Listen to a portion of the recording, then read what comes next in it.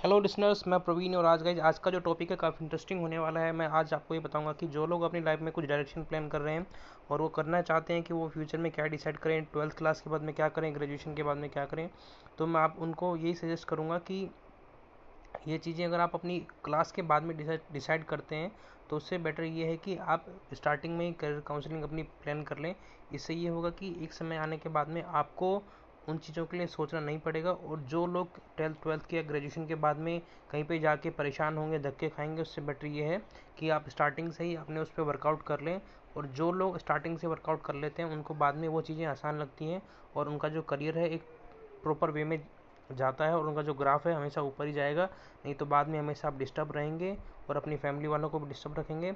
और आने वाले टाइम में जो करियर है वो वही प्लान कर पाएंगे जो लोग पहले से प्री प्लान करेंगे। नहीं तो लोग क्या है, फिर बाद में आप कहीं पर जाएंगे एडमिशन के लिए या कहीं आपको फ़ॉरेन में पढ़ने जाना है तो आपको लोग कंसल्टेंट वगैरह हो गया, कॉलेजेस वगैरह हो गया, वो आपको प्रॉपर गाइडेंस देंगे नहीं और इससे क्या आप फ्रस्ट्रेट हो जाएंगे और आपकी जो रेस्ट ऑफ लाइफ है वो हमेशा डिस्टर्ब हो जाएगी और आपकी फैमिली भी उसके साथ में सफ़र करेगी। ठीक है। तो अगर आप कुछ प्लान कर रहे हैं करियर ओरिएंटेड, कुछ अगर आप जानना चाहते हैं, कुछ आपके और भी माइंड में कुछ क्वेरी है, कुछ क्वेश्चंस वगैरह होंगे तो भी आप मुझे अपना वॉइस मैसेज वगैरह शेयर कर देना। ठीक है, मैं डेफिनेटली आपको कुछ रिप्लाई दूंगा।